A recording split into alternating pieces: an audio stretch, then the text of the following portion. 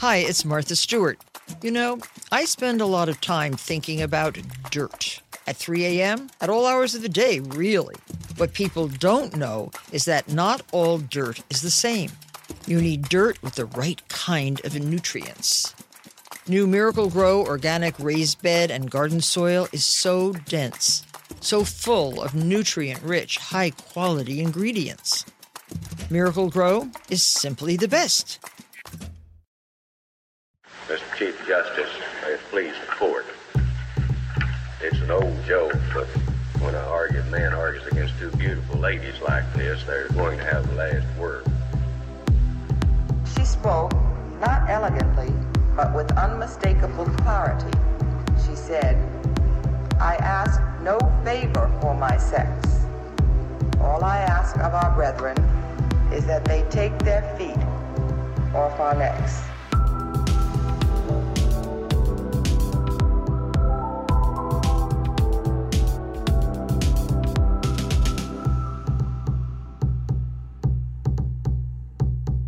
Hello, and welcome back to Strict Scrutiny, your podcast about the Supreme Court and what remains of the law and legal culture in the wake of the term we have just experienced.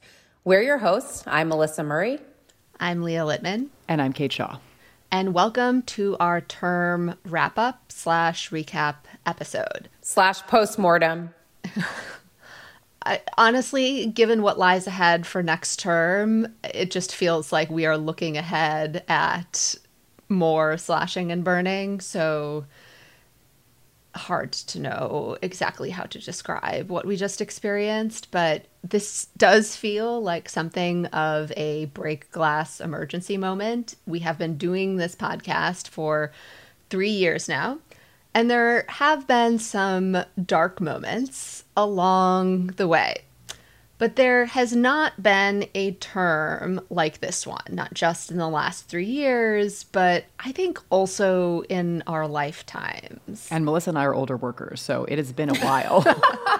And speak for yourself. I do feel aged like 20 years in the past month. I mean. Yes. You know who hasn't aged, though, Kate? That dang guy. Because I was thinking moist and dewy. Those were the adjectives I was going to use, but the drinking the blood of his enemies like just gives him eternal youth. That's obviously what's happening. We are speaking, of course, of Justice Samuel Alito, who I thought you were talking about Voldemort. Pick your poison. Who we repeatedly compliment on his excellent skin. And that's the only thing we repeatedly compliment him on, ever. Okay, so maybe let's start by ticking through what happened in the last week of the term. And it is just really an astonishing amount when you sort of list it out like this. So in the span of 1 week, from June 23rd to June 30th, the Supreme Court in Dobbs overruled Roe v. Wade and set in motion the near total prohibition of abortions in many places in the country, including in some places for children who are raped and become pregnant as a result of that rape. That was set in motion immediately upon the court's overruling of Roe. Next, in NYSERPA versus Bruin, the court struck down concealed weapons licensing regimes in states in which a quarter of Americans reside, which will definitely make it easier to carry guns around crowded places. In West Virginia versus EPA, the court severely restricted the EPA's authority to regulate greenhouse gas emissions and basically announced a supercharged version of a doctrine it had previously talked about, but never really in this way, that will likewise make it much harder for administrative agencies to address new or developing problems in climate and beyond. In Castro Huerta, dramatically undermined tribal sovereignty. In Vega versus Teco, dramatically undermined Miranda. In Kennedy versus Bremerton, basically tore down the wall between church and state, at least when it comes to public schools. The court also came pretty close in Texas versus Biden to directing President Biden to continue the Trump-era Remain in Mexico policy, thereby basically replacing the president with the federal courts when it comes to setting immigration policy and engaging in foreign relations. But because they didn't do that and only installed the federal courts to oversee the entire administrative state in West Virginia versus EPA, that means we have a moderate institutionalist court, right? Right, the fact that this was even on the table has to be, as I just put it, on the list of insane things that happened. And yes. Well, the list of insane things that happened is essentially Leonard Leo's to-do list. Right. And maybe they're replace the president with unelected federal judges for next term. So so there's more to do. Yeah. And that's just the last 7 days. The last 7 days of this term. I mean, I can't even wrap my head around that. Imagine having that many consequential things on your to-do list. Like, I put things on my list like, get staples, things like that, just so I feel I've accomplished something. But I know. Wow. Walk my dog. Yes. Right? Imagine having literally dismantled democracy on your to-do list and being able to check it off with the help of the Supreme Court and its 6-3 conservative supermajority. So, listeners, we did some pretty in-depth overviews of many of these cases as they came down. And so today, we're going to discuss this last year in a more thematic way. We're going to hit on some of the things we didn't have a chance to cover as we did those recaps and previews. And we're going to touch a bit on what's on deck for next term. So again, previewing the rest of the to-do list. And we're also going to talk about what we have planned for you this summer. So we'll talk a little bit about what we're going to do about all of this. So let's go. Okay, so first top line takeaway for the term has to be, credit and all credit to Leah. This is the YOLO court. This is a court in an incredible hurry. So last term, do you remember we were doing this recap and we sort of used a metaphor of an express train versus a local train, right? All the conservatives we knew were going to the same place, but there was a real question about whether they were going to take a slow and incremental and gradual path there or just hit the accelerator as fast as humanly possible. Do trains have accelerators? Have I mixed transportation metaphors? Anyway, basically to go as fast as possible to the destination. And I think it's pretty clear now we are on the express train, right? So, we're definitely on the A train between 59th Street, 125th. Yeah, it is. And yeah. And you're like, oh shit, I thought I was going to get off on the Upper West Side, but now I'm at 125th. No, you're not getting bagels. You're not stopping at Barney's Green Grass. You're going pretty far uptown. Street. Yeah. So that's absolutely the answer. So there is this rock-ribbed conservative supermajority, and they are not just luxuriating in that new configuration, taking their time, deliberately focusing on a small group of targets, calibrating the change they make over time to, say, minimize chaos and maybe insulate themselves from public reaction.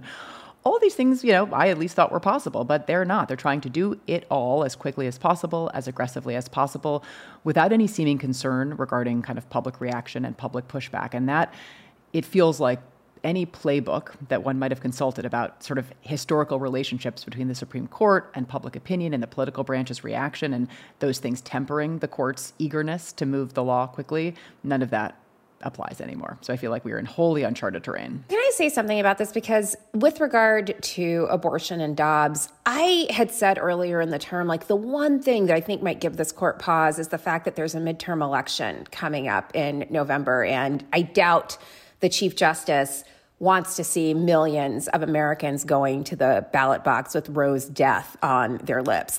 What a naive idiot I was, right? I'll say it. I was like, surely they have to care about the political optics of this. They don't. And then I really credit you, Leo, with this. The reason why they don't, as you reminded me, is that there is no way to register your objections if the Supreme Court has already helped to dismantle the infrastructure of democracy. So again, check. They've actually insulated themselves. Don't have to worry about those votes in midterm elections. Those pesky voters. Unlawful to vote. Boom. Lest you think that's an exaggeration, we will discuss a Wisconsin Supreme Court's decision toward the end of the episode. Again, we've often said, people don't say when they were wrong. I will actually say I floated the possibility early on in this term that maybe the threat of political blowback would be enough to restrain this court. No, this is not a court capable of restraint, in part because they've cut the cords on all of the restraints themselves. So, I'm just, my bad. But it was a totally justified prediction based on the way the court has historically behaved. And it's just that this court has decided to radically break. Cancel me.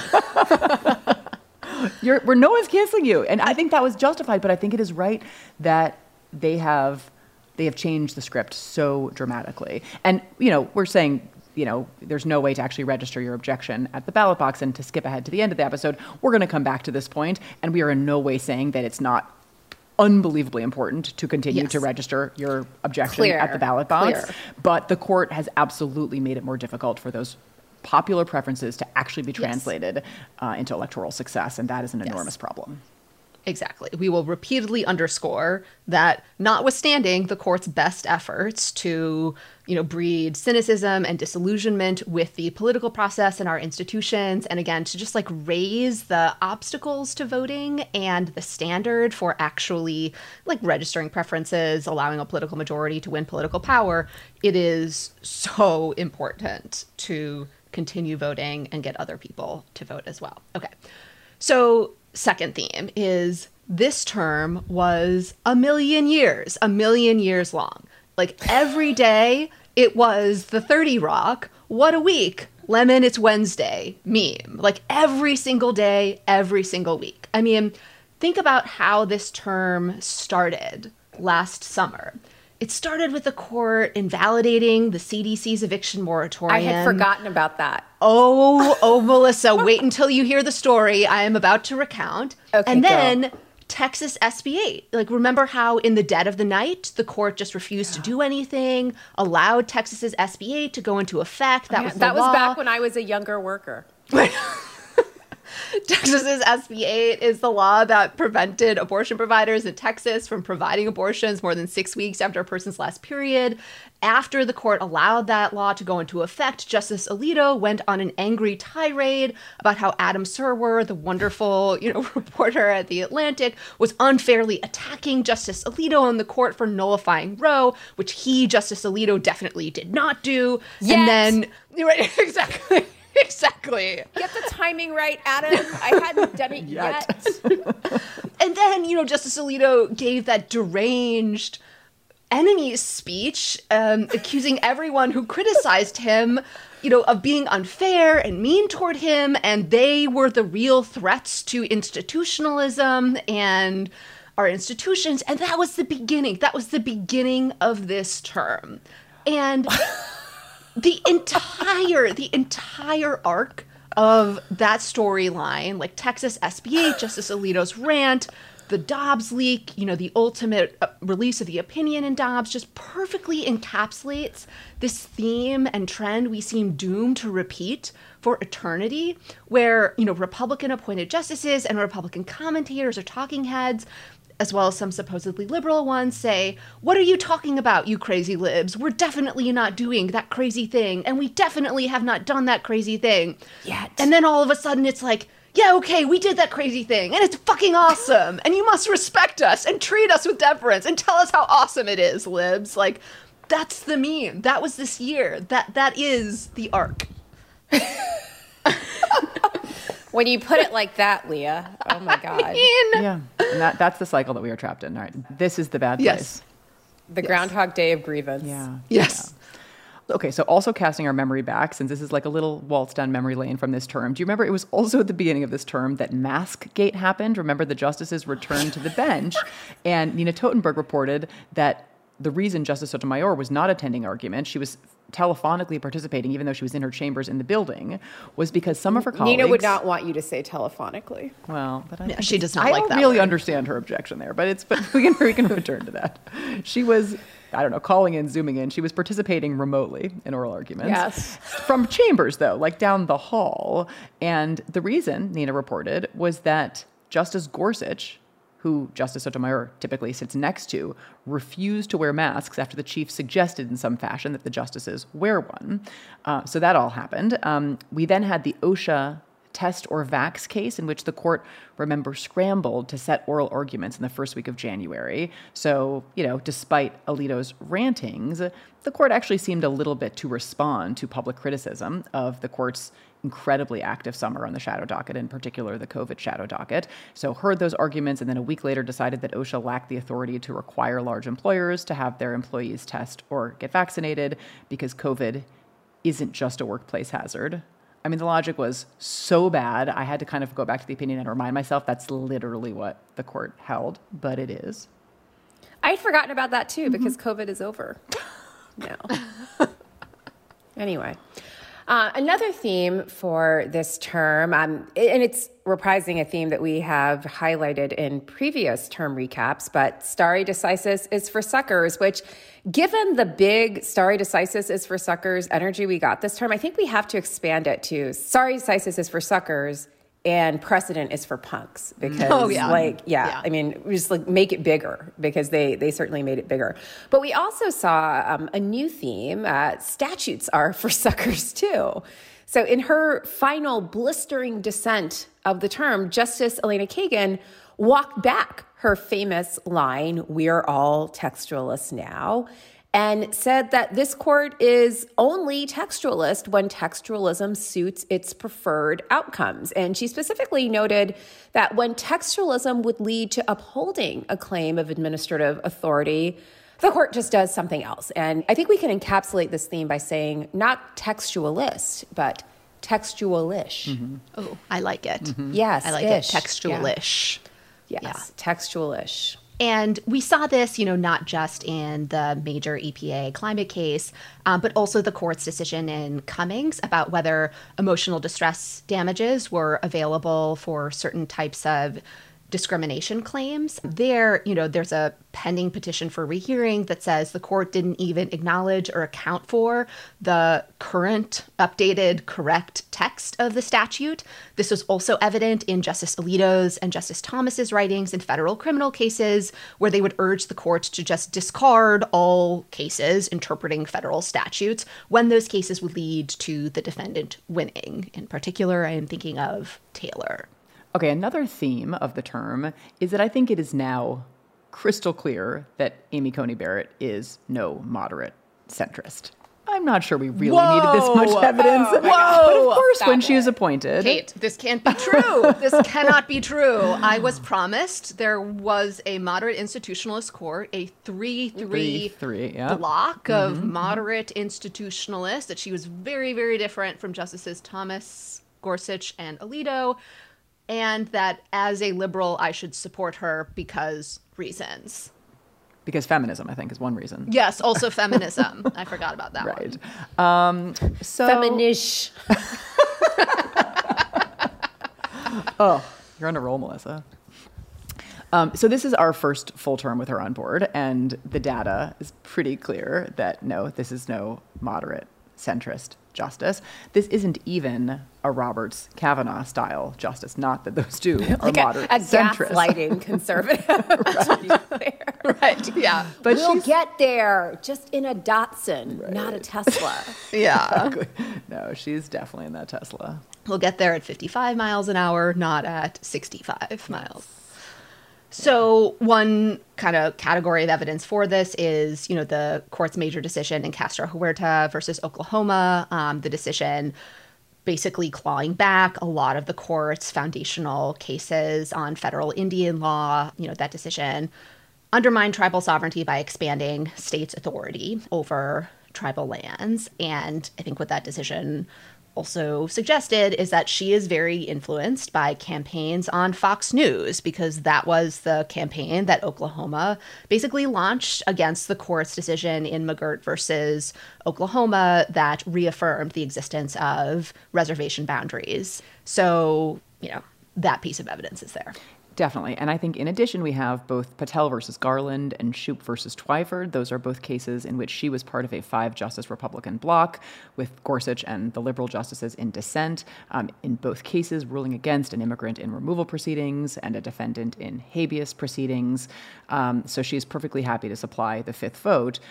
If there are swing justices in the conservative bloc on particular issues, it's pretty clear they are Roberts and Kavanaugh and Gorsuch. I mean, in a very small subset of cases for each of the three of them. I do not want to refer to any of those justices as swing justices, because I feel like that moniker was used to refer to justices whose votes were frankly up in the air, who you didn't know how they were going to rule on particular issues in particular cases. Whereas I feel like going into this term, and even before we heard the arguments in these cases, it was obviously Justice Gorsuch is going to be with Castro Huerta, in Castro Huerta. Obviously the Chief and Justice Kavanaugh are going to say this Fifth Circuit Remain in Mexico decision are too insane. They're not swing justices in the sense that They're strange bedfellow justices. Yeah. I guess I'm not sure about, but Gorsuch and Patel and Shoup versus Twyford, those I think were not necessarily predictable going in. So maybe we should say occasional crossovers. Is that fair? Because I agree. Like, I think that they sometimes vote against the conservative bloc that will always contain Alito and Thomas, and then some rotating cast of characters, typically all of the other four, not always all of the other four, and they will occasionally cross over. But I guess my big point here is that Barrett really actually doesn't seem to be in the ever crossing over category. It's really just Roberts and Kavanaugh and Gorsuch on different issues. So there were also some revealing cases that underscore, I think, that point. So there's Torres, the sovereign immunity case, in which she voted with Justices Gorsuch, Alito, and Thomas for a very muscular notion of state sovereign immunity that would basically immunize states from lawsuits for violating federal laws when those lawsuits are brought by private citizens. There was also Nance versus Ward. Again, she was in the dissent minority in that case, together with Justices Gorsuch, Alito, and Thomas. In that case, she would have said people who are challenging how the state is going to execute them must use a procedural mechanism in which they, are definitely going to lose, basically forcing them into a losing procedural maneuver. And so just again, in the spirit of, Melissa, your mea culpa, revisiting some things you have said, got an anonymous comment that I think is very well taken, in which in our Dobbs episode, I provided some of my feelings about the self-designated liberals and pro-choice commentators who, supported the nominations of Justices Kavanaugh, Gorsuch, and Barrett. And someone pointed out to me that maybe I spent a little bit too much airtime on the person who testified in support of Justice Gorsuch, given that Justice Gorsuch's confirmation didn't really change the composition of the court, and the fact that, as we have just pointed out, Justice Gorsuch does seem to have somewhat independent views on issues of federal Indian law, as well as in some criminal issues or immigration law matters as well, whereas the same cannot be said of Justice Barrett. So point well taken, anonymous commentator. You're canceled. Yeah, again, I am willing to admit when some things I said need to be revisited, unlike, say, some men's. All I will say on that point. While we're just copping to naivete or mistakes that were made, ours are pretty minor. That was a pretty minor mea culpa, Leah, and expecting the court to be attentive to an election is also pretty minor, I think. Anyway, back to themes. So another theme that I think characterized Justice Barrett's first full term on the court is in the areas where it counted, in the areas where she had the opportunity to supply a crucial vote to check something off of that Federalist Society to-do list. SB 8, Dobbs, Bruen, campaign finance, religion. Justice Barrett was in lockstep with the conservative bloc the whole way. There was no wavering, no departures. She had some really interesting colloquies at oral argument. I was astonished by this in the Carson versus Macon oral argument. I never in a million years expected Young Life to enter the chat, and it did. And I'm still thinking about that. What's so interesting? Can I just, all those cases you just mentioned, Melissa, SB 8, Dobbs, Bruen, Cruz versus FEC, the campaign finance case, the big religion cases, Kennedy and Carson. I don't think she wrote in any of them, interestingly. She didn't. She definitely didn't write any majorities. She definitely didn't write any dissents because she wasn't in the dissent. But look, she's not shirking. She's working on cases. But it's pretty interesting that she is just quietly supplying the required vote in so many of these cases. Some of them it's the sixth and not the fifth vote, but not really saying anything in a written opinion of her own. I could say something, but I won't. I am also restraining myself. Listeners, let your imaginations run wild.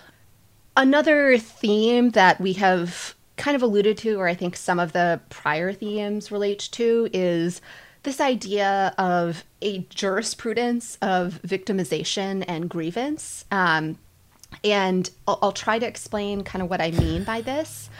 But grievous prudence. Yeah, grievous prudence. I love it. Our next article, you guys. Yes. So honestly, this actually relates to an article that I have coming out in the fall, although it's about a more narrow subset of cases than the point I'm going to make here. So part of what I think is going on in these cases, and I'll describe what's going on in a second, is, and this relates to the idea that the court just doesn't really care about public opinion, is there is now this alternate universe that exists, for the justices to evaluate their facts in, for the justices to test their legal claims in, and a distinct subset of public opinion they care about, right? Like conferences where their friends and fellow travelers attend.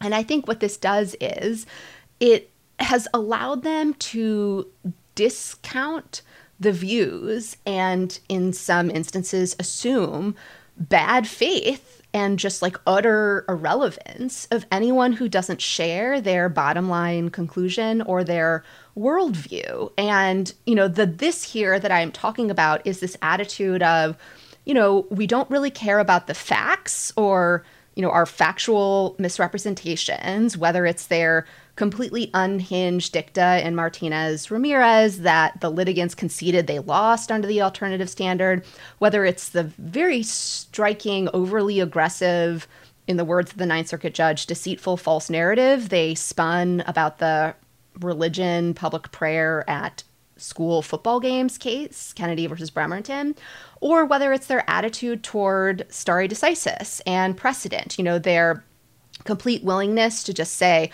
well, we don't really care about the reasoning from that case or, developing an analogy with that case because we just think that case is wrong. And it just leads to this, fuck the facts, fuck the law, fuck your feelings. We don't have to care about anything you think because we will get affirmation about our, again, statement of the facts, our worldview, our analysis of the cases, where we want to.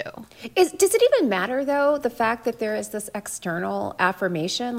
It's, fuck the facts, fuck the law, fuck your feelings, and fuck you libs, because there are 6 of us, and we can do what we fucking want. I mean, no, that's true. That might be right. But I still think people want some support and some validation. The echo chamber? Yeah. Mm-hmm. And again, particularly when people within that echo chamber have launched this very odd, delegitimation campaign, directed to Justice Sotomayor.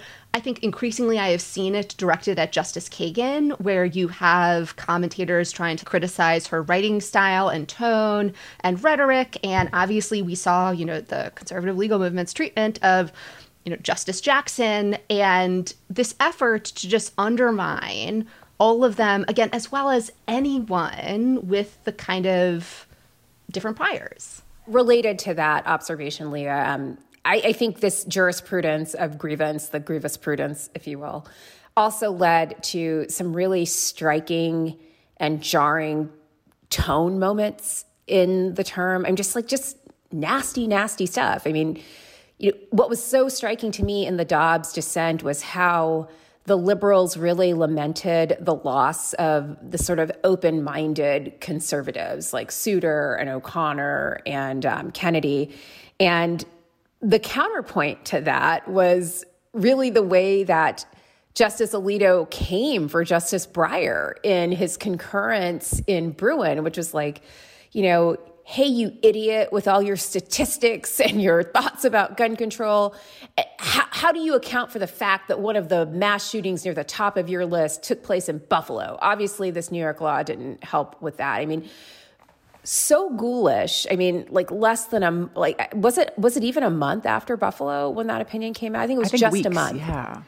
It was literally weeks after this massive tragedy. And he was just sort of obviously gun control didn't help with that. It was just weird and ghoulish and directed at this man who is leaving the court and has, by all accounts, been a really nice and generous colleague, even if he doesn't share your views. Well, and the other kind of counter to that is the majority in Dobbs itself, in which Justice Alito just bitch slaps Justice Kennedy, Justice O'Connor, and Justice Souter and their plurality opinion. up and down, zero respect. And it's nasty. It's. I think it's a little less personal than the Thomas Bruen majority opinion, but the Alito majority in Dobbs is pretty nasty with respect to the dissent, right? We're accusing it of failing to engage with a long tradition of history, which is just completely bullshit. Of course it engages. They just read the history differently. The dissent does not identify any pre-Roe authority. There's just a nastiness. And you contrast that with anger, but not ad hominem in its articulation, and kind of sorrow that permeates the joint dissent in Dobbs, but also things like Sotomayor's public statements about, Yes. her warm relations with her colleagues at the ACS convention. Like they're just like there's so much asymmetry. It's like we could spend a whole episode on it, but just like the sort of tonal asymmetry between the way the liberals on the court talk about and deal with their conservative colleagues, and the way the conservatives disrespect the liberals on the court is really striking. Including the Chief Justice, of course. Okay, as one of the liberals. Yeah. So true. Had you all forgotten about the leak? I almost had. Like, that was like 150 years ago. How do you think the investigation is going? Oh, I mean, I think it's going as well as the Buckingham Palace investigation into Meghan Markle's bullying. I mean, the clerks from this term are all leaving now. Yeah. So hopefully with their phones. right. Oh, God. Hopefully with their spirits not completely shattered. I mean, I do wonder about how the clerks, the liberal justices, are holding up, considering how hard this last stretch has been on, like, all of us on the outside. I can only imagine how hard it has been for them. I think there is some value to people leaving the court with a clearer-eyed view of what the current court is. Many more Leah Lippmans in the making. Well, there's a silver lining. We found one. Start your podcasts, work out your feelings. It will all be okay. There's a T-shirt for that. Another theme for the term that I'm still trying to wrap my mind around is this whole selective federalism. You know, federalism for thee, but not for me. Federalism for Arkansas, but not for California, New York, or Illinois, or any of those blue places. So this is all to say the court was very, very happy to invoke federalism in Dobbs and to insist that all they were doing was a neutral settlement that returned the question of abortion to the states for democratic deliberation, a la laboratories of democracy. But where were these laboratories of democracy in Bruen? They had basically been blown up like a Breaking Bad meth lab. The court stepped in and decided that New York's effort to deal with the question of concealed weapons was simply not something that should be subject to democratic deliberation, but should be invalidated by judicial fiat. And so, you know, this is all really interesting when you think about the debates about congressional action to protect Roe, and, you know, how we need to be mindful of the prospect of congressional action to prohibit abortion nationwide. So, you know, on the one hand, we have people talking about codifying the protections of Roe. And the president saying he supports a filibuster exception to do that. So it's like, you know, people are speaking in really serious terms about doing it. People are speaking really serious terms. And we also have Brett Kavanaugh suggesting, well, this is just back to democratic deliberation at state legislatures or in Congress. So, you know, inviting some democratic deliberation at every level. So this is all to say there is a kind of selective and itinerant commitment to federalism principles that we've seen from this court. And, you know, there's every reason to believe that this court would invoke federalism and limits on congressional power if the issue was about a federal statute that sought to protect something like, say, abortion, but would uphold a statute that sought to prohibit abortion. And there's just no principled understanding of how federalism works here. And I don't know, I think that's a major takeaway for this term and something to think about as you think about how to respond to what we've actually seen. No, it is so disheartening to kind of respond to people's questions about, well, what about, you know, federal action? And I have to just answer, well, it depends. If the federal action is to protect abortion, I think it's vulnerable. If it's to prohibit abortion, I think it's fine. And there's no legal... Likewise, it works the opposite way for guns. To prohibit guns, bad. Like, just to inject another theme that I think is like directly related to this, the attack on precedent, the attack on statutory text, the selective commitment to federalism, to textualism, to originalism, like whatever you want to call it, is, I think, an attack on effective governance. Like the Supreme Court has become a chaos agent. You know, how are agencies supposed to govern? Loki court. Yes, like they are a chaos agent, because how are administrative agencies supposed to govern if you just know, well, the court might just throw up its hands and say, we don't like this exercise of administrative authority, therefore it's a major question, an agency, you can't do this. How are states supposed to govern if the Supreme Court has required them to engage in this, you know, historical methods inquiry that is completely unworkable, rather than telling them to go gather evidence and support their policies, you know, with, again, actual evidence and empirics? How do people know their rights when, again, the court is just engaged in this, we don't care about precedent, we're not developing sensible distinctions with prior cases?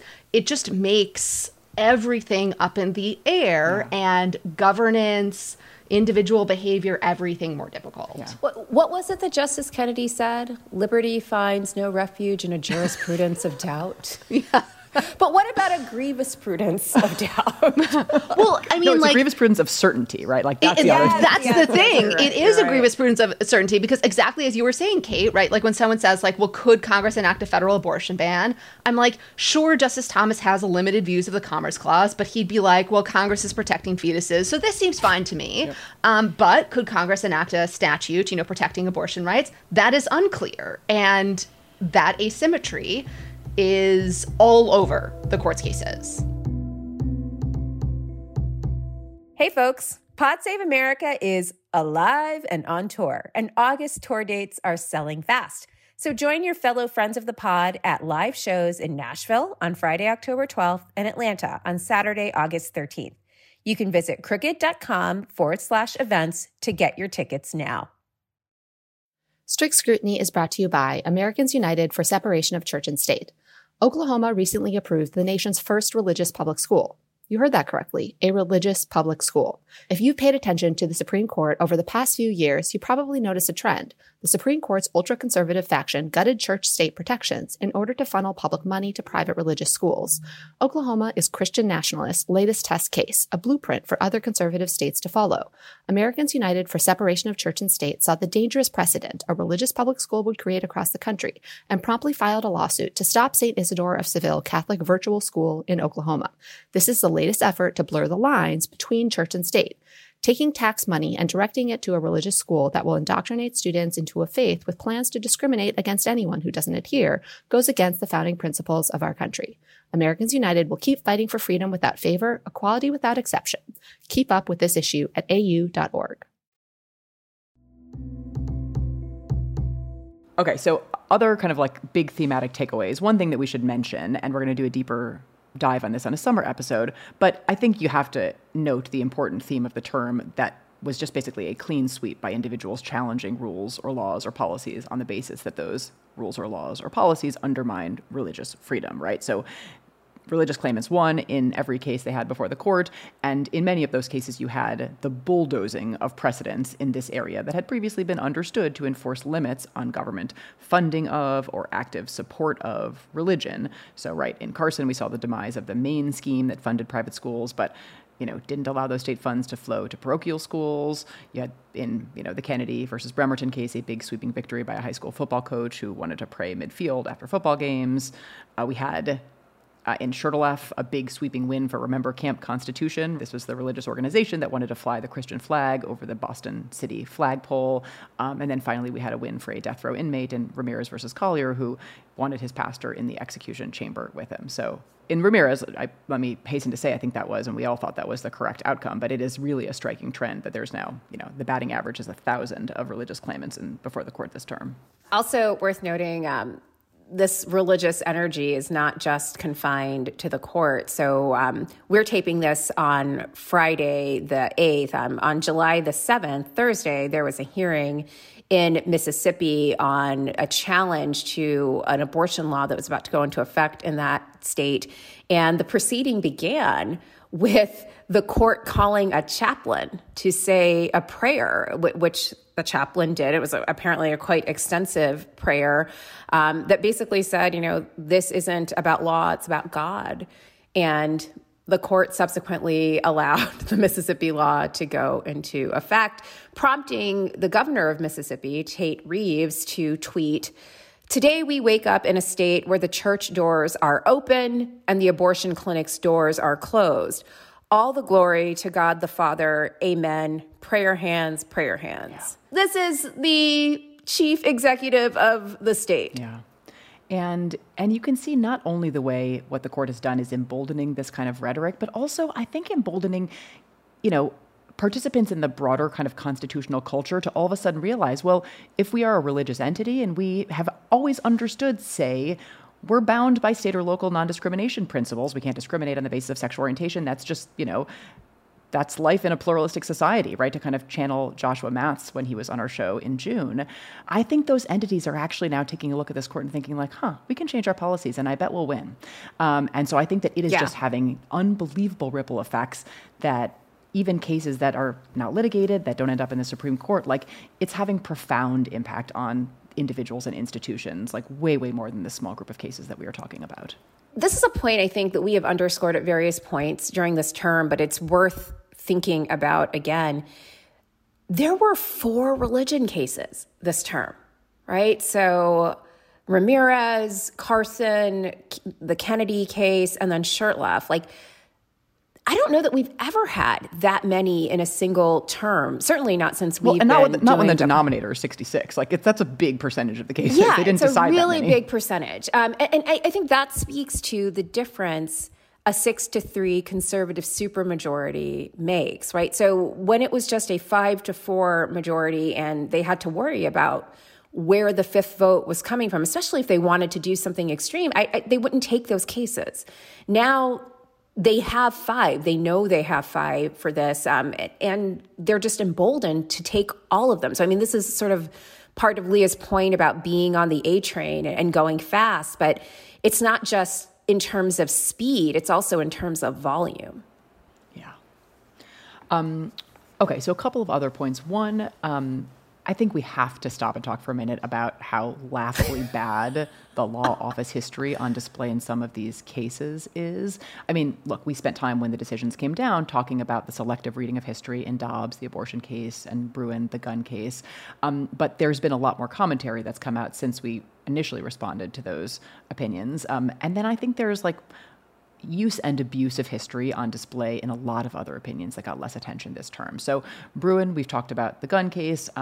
Leading Second Amendment historian Saul Cornell, who's at Fordham, had a great piece in Slate calling the majority opinion in NYSERDA versus Bruen one of the most intellectually dishonest and poorly argued decisions in American judicial history, and referred to it as an example of a court in serious intellectual and moral decline.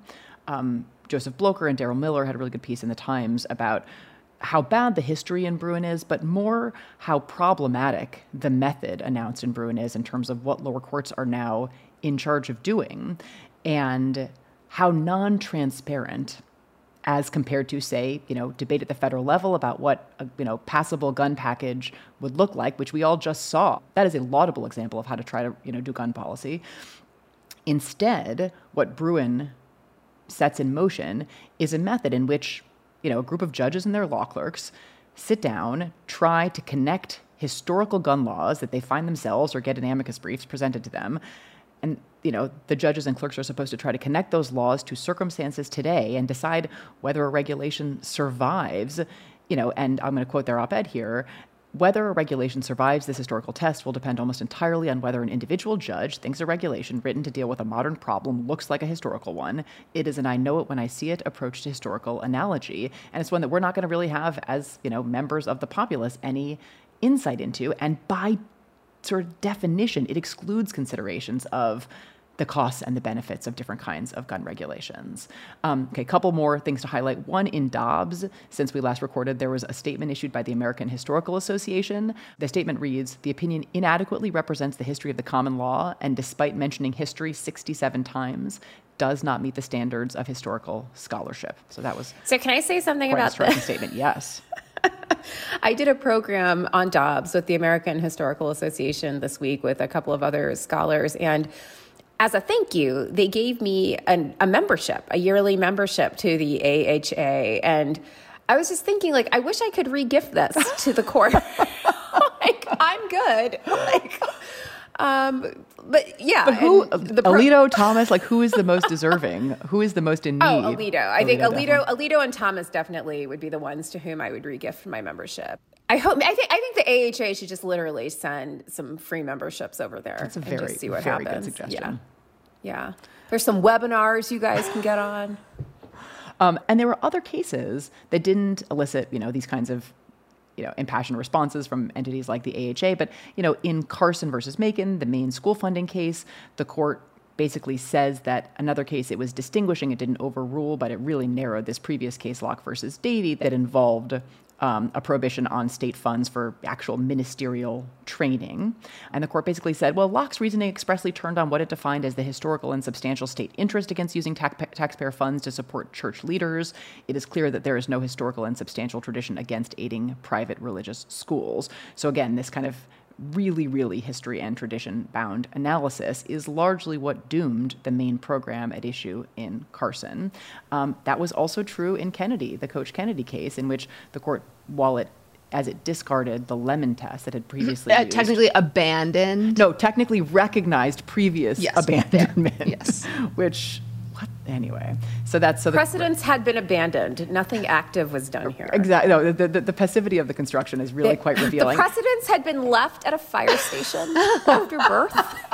Just Jungle Book Lemon. And Safe Haven Lemon. That's right. It was just left at a fire station and nobody used it. Therefore, it's over. And as Leah pointed out when we talked about Kennedy, I mean, part of what is so insidious about this passive, had previously been abandoned construction is it completely removes the obligation to explain why you were overruling a prior case. It just says, well, we already abandoned it, so we don't need to run through any stare decisis factors. We don't need to explain forthrightly to the public why we are so changing the rule. We are just going to pretend that already happened. And who doesn't have to explain their reasons to the public? The fucking King of England. And that is how the court is behaving. It really is. I'm a king, right? You plebes. I don't have to bother. Well, I mean, even if they did have to explain, they've already overruled Casey where all of those factors are enumerated. So it's like they didn't even exist. But they don't even need to make the case that Lemon was egregiously wrong, right? That's the only thing they seem to care about. Now, do we, deeply disagree with it? And they didn't even have to do that. So the previous abandonment test or the previous abandonment move is don't in some stop calling ways... it abandonment test. It is a safe haven for precedence test. Stop calling it that. Oh, Call it what it is. Do not be burdened by the difficulties of precedent and of overruling them. If you don't want the burdens of precedent, drop it off at a police station or a fire station, and some other country will adopt it. Some other constitutional system will take up your abandoned precedents. I don't know. This analogy is bizarre, but I kind of love it. I think it works. It's pretty great. The one thing about Lemon, just to finish that, is that the court also basically says, instead of this Lemon test, we're going to analyze an Establishment Clause case insofar as we even believe there is still an Establishment Clause with reference to historical practices and understanding. So it is very central to the Kennedy opinion as well. I mean, the legal test that the court has imposed in every case this term is, do originalism be original-ish? That is the legal test. That's not the test. The test is do me and 5 of my friends agree with this? Okay. Well, that's what it means to be original-ish. Yeah. Right? Not originalist. I have to add to the law office history example, Justice Gorsuch's completely unmoored musings about the history of habeas corpus and challenging your detention, Brown versus Davenport. Justice Kagan in dissent explicitly referred to this as law chambers history and described it as historical musings and said, although it is more entertaining to play amateur historian, right, you actually need to work on the technical legal issues before you accept the court. Did no such thing. Worth noting that no one on this court actually has a PhD in history.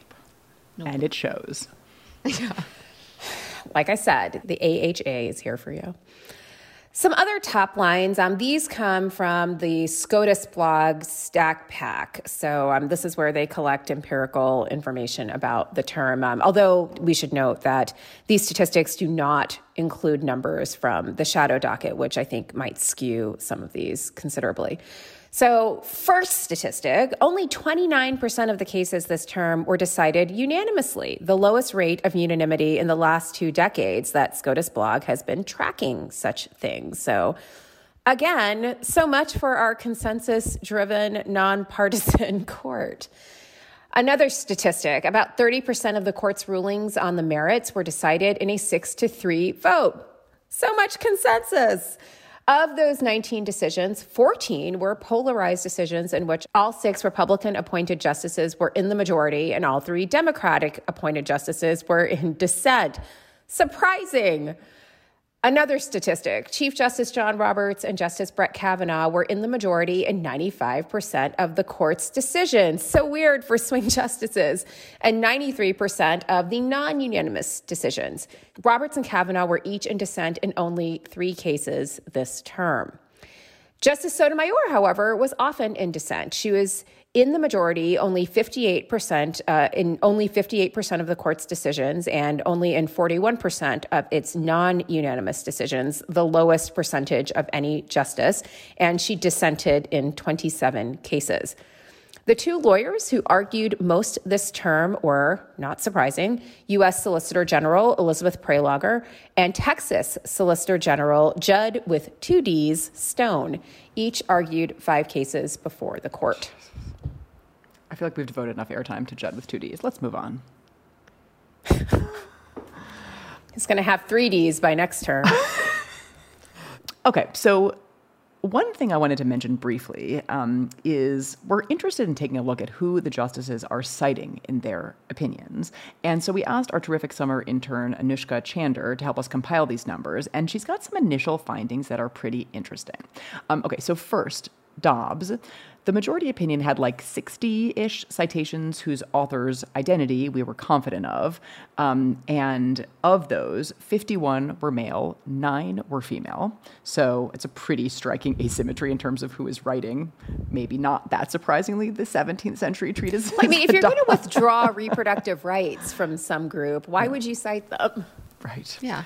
They shouldn't even be writing, really. It was a pretty entertaining exercise to try to figure out the identity of some of the unnamed authors, like the unidentified author of a 1732 article in a publication called Gentleman's Magazine that I am trying to get my hands on to see what other gems it might contain beyond the source for which it was cited, which is its reporting of the conviction of one Eleanor Beer for destroying a fetus in the womb of another woman. So I'm really hoping that the librarians at Cardozo, who I've asked to help me with this, will be able to get me a full copy of the 1732 issue of Gentleman's Magazine. I'm not a real historian, but I'm going to go out on a limb here. You're an honorary member of the AHA. You have every... I am, and as long as I don't give away my membership. But I am going to go out on a limb and suggest that maybe those writing for Gentleman's Magazine are... Probably gentlemen. I have taken the liberty of putting that in the chart. Anyway, so that's pretty interesting about the numbers in the majority. In the dissent, so the joint dissent in Dobbs had 42 citations. 36 of them were to women. You know, we observed the lack of women's voices as authors, right? You know, as named, identified authors of the opinion. But the citations actually, when you drill down, really do reflect women's voices. So that includes, as we've mentioned, previous strict scrutiny guest Greer Donnelly, who was cited along with her co-authors Rachel Ray Boucher and David Cohen. The dissent also cited previous guest Diana Green Foster, and many, many other women scholars and researchers are cited. So 36 of 42 is really quite striking. Another in the dissent. In the dissent. Let me just repeat that part. One other amazing finding was Gorsuch's concurrence in West Virginia versus EPA. So it's short, that concurrence, but really chock full of citations.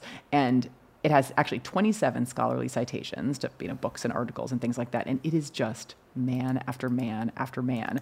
26 cites are to men. Guess who the one woman is? I think I know. I have an idea.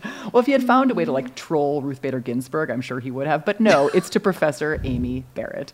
And it is just administrative law is a field with so many amazing women scholars. It honestly feels like this is a deliberate effort to only cite men with numbers that are that stark. So I have another idea that I think that this reflects, which is how the Republican-appointed justices use citations, which I think was on display in the Justice Gorsuch concurrence in West Virginia versus EPA. Because remember, in that concurrence, he is responding to Justice Kagan's dissent that cited recent historical scholarship, including from Nick Bagley and Julian Mortensen, who we had on this podcast to discuss their article, that debunked the idea that Congress could not give authority to administrative agencies. And Justice Gorsuch is like, well, sure, you have these articles doing extensive historical research, but there are articles coming to the other conclusion, and just like string cites a bunch of articles rather than engage with the merits of the argument, that is like a substantive analysis of the underlying historical materials.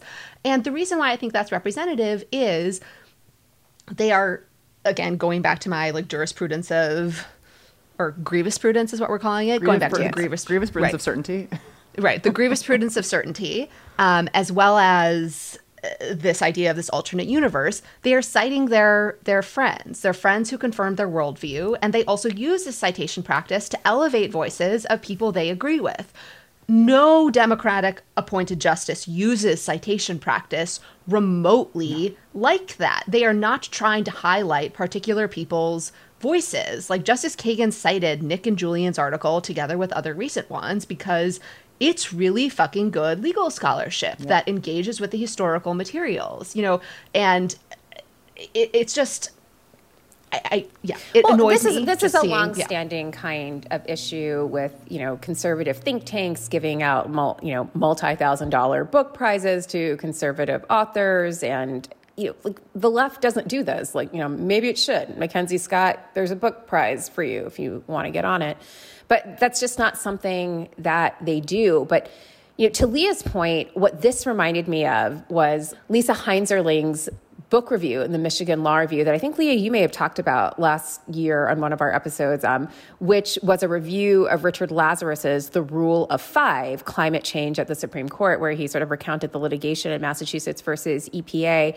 And she wrote this completely searing book review, which is like, hey, I was there, women were there, and it's called The Rule of Five Guys. And when I read the Gorsuch concurrence in West Virginia versus EPA and, saw all of those citations, that's the thing that stood out for me. This is the rule of five guys again. And I think she actually is cited in the majority opinion. I'm going to double check that because she's definitely not cited in the Gorsuch dissent.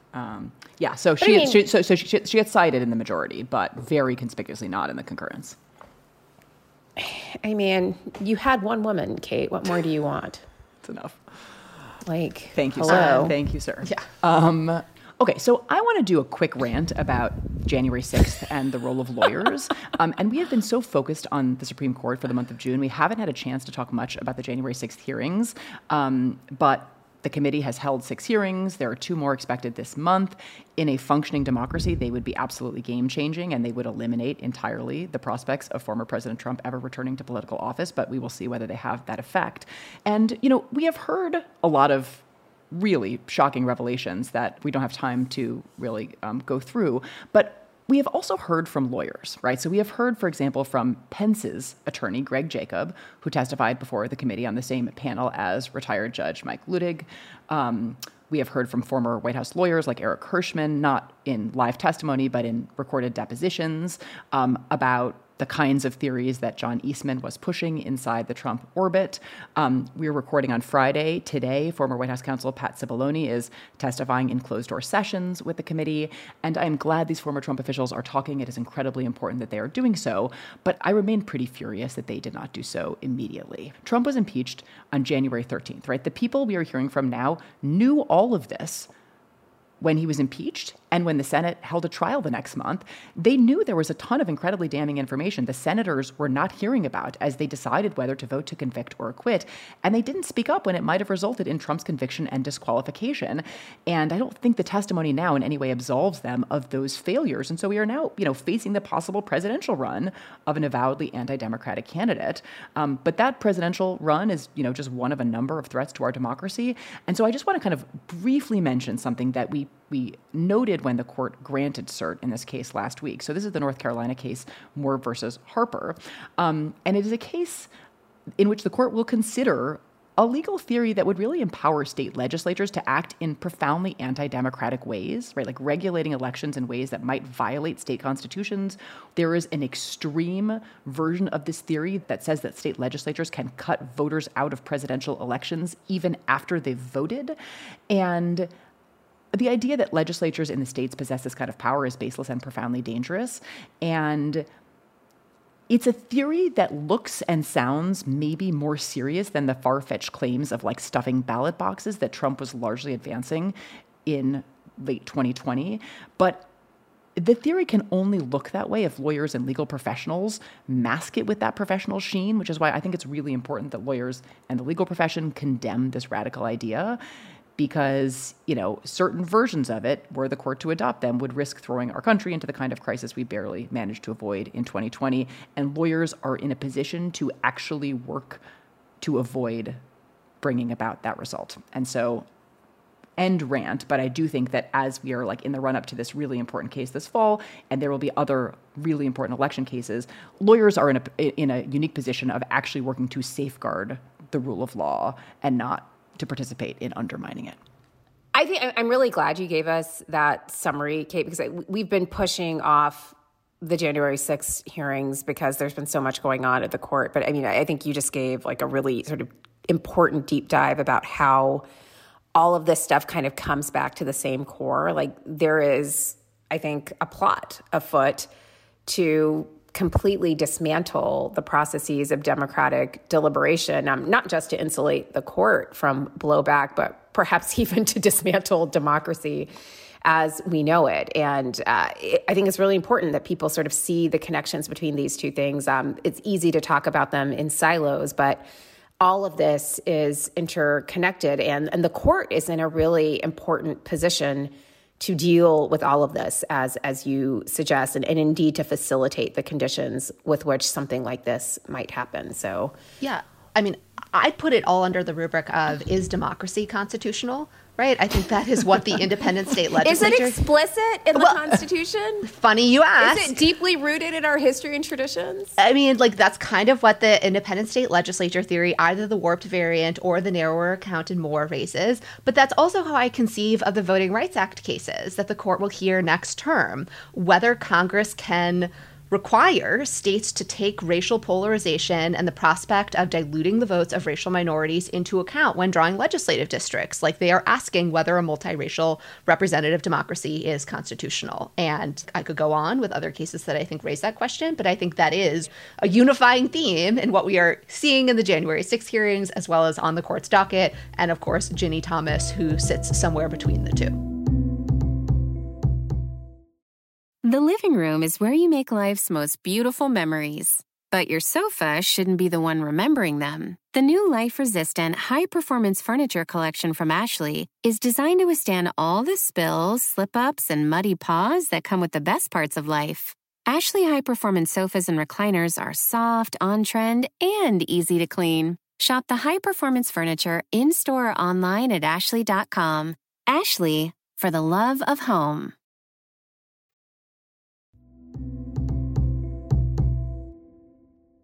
So what to do, as promised, we said we would discuss this, what to do with the shitstorm we find ourselves in. Wanted to canvass a few options for our listeners.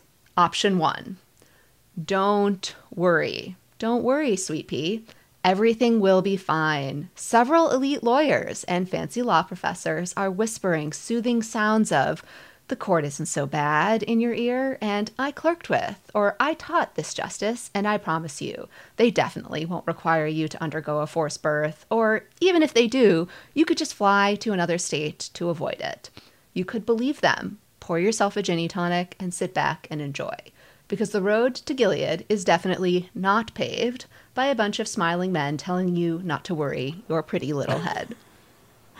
An equally attractive possibility is to just give up, right? The court is in the firm grip of a quite extreme group determined to reshape American law.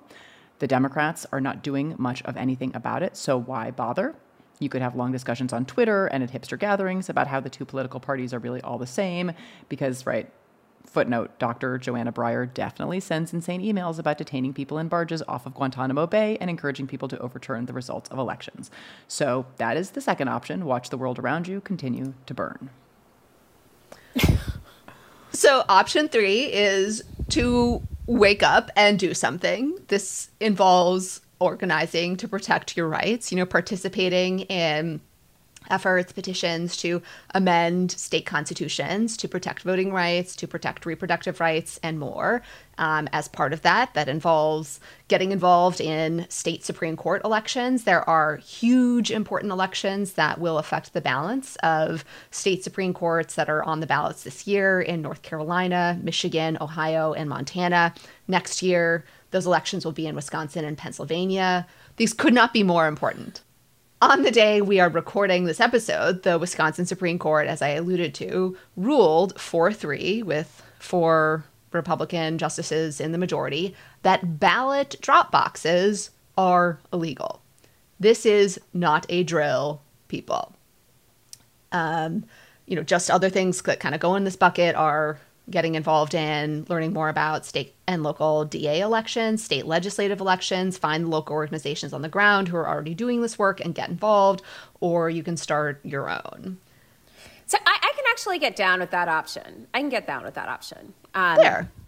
I wish we had time to talk about the Wisconsin case because it is so fascinating and so important. And that court has issued a lot of decisions that are just so profoundly anti-democratic. And yes, here, the 4th conservative vote doesn't join some of the more insane parts of the majority opinion, but you mean the parts of the majority opinion that call the outcome of the 2020 election into doubt and draw analogies to North Korea and Syria from don't forget Iraq, ballot drop, Saddam Hussein and Iraq mentioned too, because right, yeah. Analogies, right, not court's forte, but ballot drop boxes are somehow like North Korea.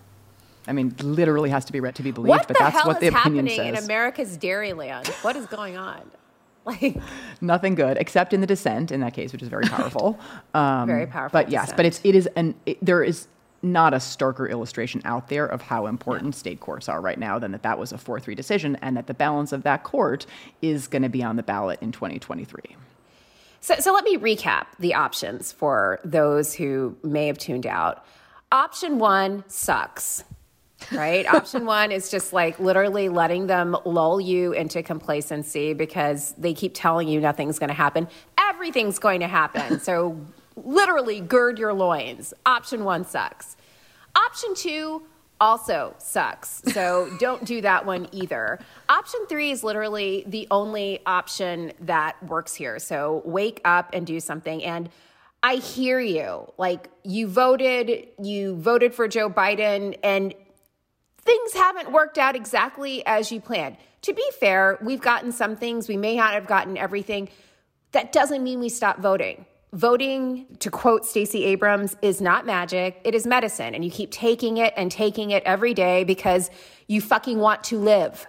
And I cannot emphasize this enough. Like, as a Black woman, I get the importance of voting. Like, I wouldn't be here in this podcast booth if people before me had not voted literally for their lives. And so I just do not buy this view that we can absent ourselves from the democratic process because things have gotten rough. And I hear you, things have really gotten rough. We have to redouble. We have to get other people to vote. We have to get involved. We have to stay active. And we can't despair. I mean, we can get on this podcast and talk about how totally effed up everything is, and that's where we leave it. This is therapy. It's cathartic. Get it out here because we need the hope to keep going because literally in the vacuum of hope is where they live.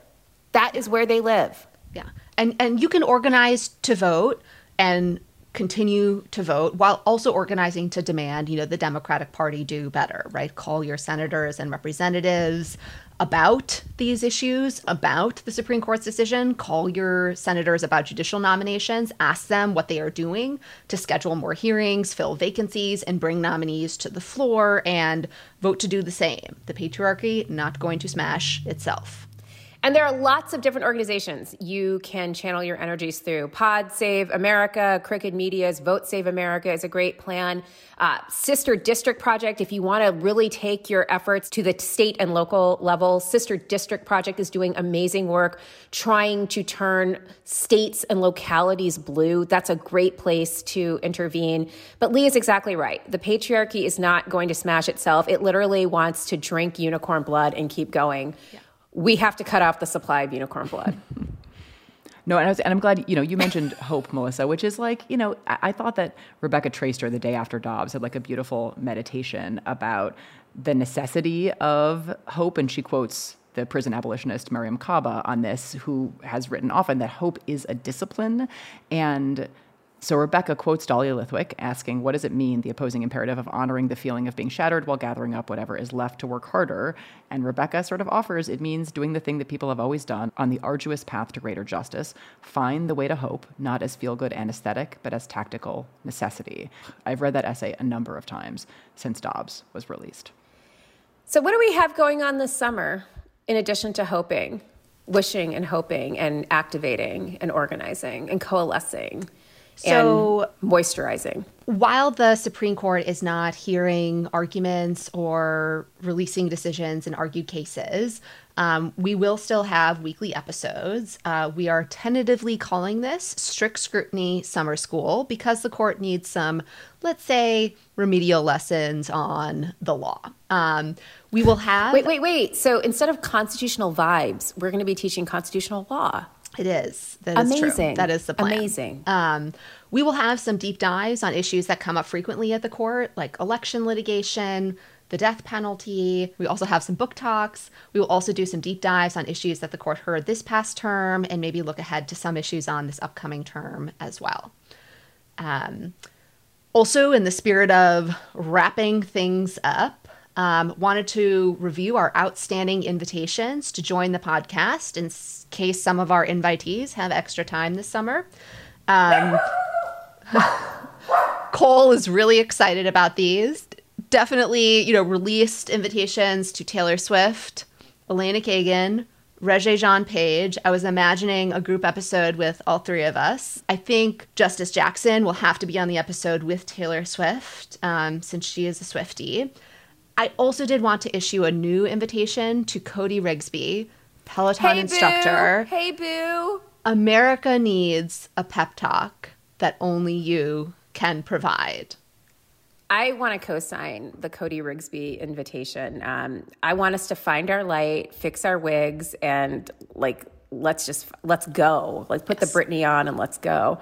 Yes, Cody. So he's amazing. I don't ride the bike very much. We do have one, but I usually go on runs, and I sometimes run with Peloton instructors. Cody does not do runs. Does he just not run? No, he doesn't. I wish he would. No. You might like Jess King. She does a fun run. I do all the runs, but I just the conspicuous absence of Cody is like creating a little hole in my life. I guess I got to do the bike more. I think you got to do the bike. I really love Cody XOXO. And like I said, we should also reissue our invitation to newly retired Justice Stephen G. Breyer, because we would love to have a regular segment here where you answer questions from the public. And I think you would like it too. And, we're willing to say that we may have been a little hard on you at the beginning of the term. It seems so long ago. It's like a million years ago. We've actually forgotten it because we're so deep in the Breyer hive right now. But we would love for you to come on the show, Justice Breyer, and answer questions from our listeners. Talk about your pot roast. Talk about whatever you want. You can do it. We want to hear from you. We'd love to have you. Additional guests that we would love to have, and I'm just going to reissue this invitation. Meghan Markle, the Duchess of Sussex. We'd love to hear your thoughts on comparative constitutional law, the difference between the United States and the United Kingdom. I can say, as someone of Jamaican descent, a former colony, I have been watching with rapt attention the absolute implosion of the British government over the last couple of days. So would love to talk about it with you. Would love to talk about the various lawsuits your sister has filed against you, all of which seem spurious and a waste of judicial resources, which we can discuss in more detail. So please, we'd love to have you on here, and we can talk about whatever you want. One additional wrap up on a somewhat optimistic, uplifting note, We don't do that, Leah. Well, I'm going to try for whatever it's worth. Okay. I feel like right now I am balancing between fixating on this sentence from the joint dissent in Dobbs, which said, closing our eyes to the suffering today's decision will impose will not make that suffering disappear, but also balancing that against the need to find my people and find ways to kind of reset and stay sane amidst all of this. And so I just wanted to express how wonderful it has been to be doing this podcast with both of you. I feel like it has helped keep me sane and helped keep me going and like allowed me to do all of these things, because it's just like, again, it's so nice to have your people and feel not alone. And I hope we offer some of that to our listeners as well. I'm literally tearing up now, Leah. Yeah, this has been an unbelievably hard ride, but it has been a source of great comfort to be able to digest and process this, all of it with the two of you. And we'll keep doing this. We are sisters-in-law. Yeah. Kate, I literally did start tearing up at this talk Melissa and I did, where at the end of it, I was talking about how speaking to people of like the Jewish faith and in the Jewish tradition about accepting fights you were not going to win in your lifetime. And I definitely started like choking up, and thankfully it was at the end. Was that this morning? Yes, I know. Speaking of, it's been a million years. That was this morning, Melissa. Well, okay. Well, I think it's like rosé o'clock. So let me read the closer and let's get out of here. It's been rosé o'clock since September. Yeah. September 1st was the beginning of rosé o'clock. Oh my God, That's right. That's right. All right, we're going to close it out. Strict Scrutiny is a Crooked Media production, hosted and executive produced by Leah Littman, Melissa Murray, and me, Kate Shaw. Produced and edited by Melody Rowell. Substitute producing today by Catherine Fink.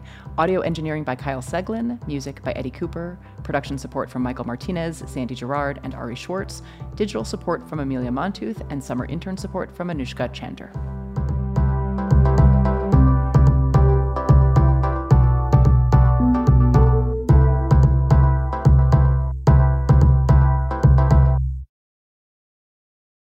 The living room is where you make life's most beautiful memories. But your sofa shouldn't be the one remembering them. The new life-resistant, high-performance furniture collection from Ashley is designed to withstand all the spills, slip-ups, and muddy paws that come with the best parts of life. Ashley high-performance sofas and recliners are soft, on-trend, and easy to clean. Shop the high-performance furniture in-store or online at ashley.com. Ashley, for the love of home.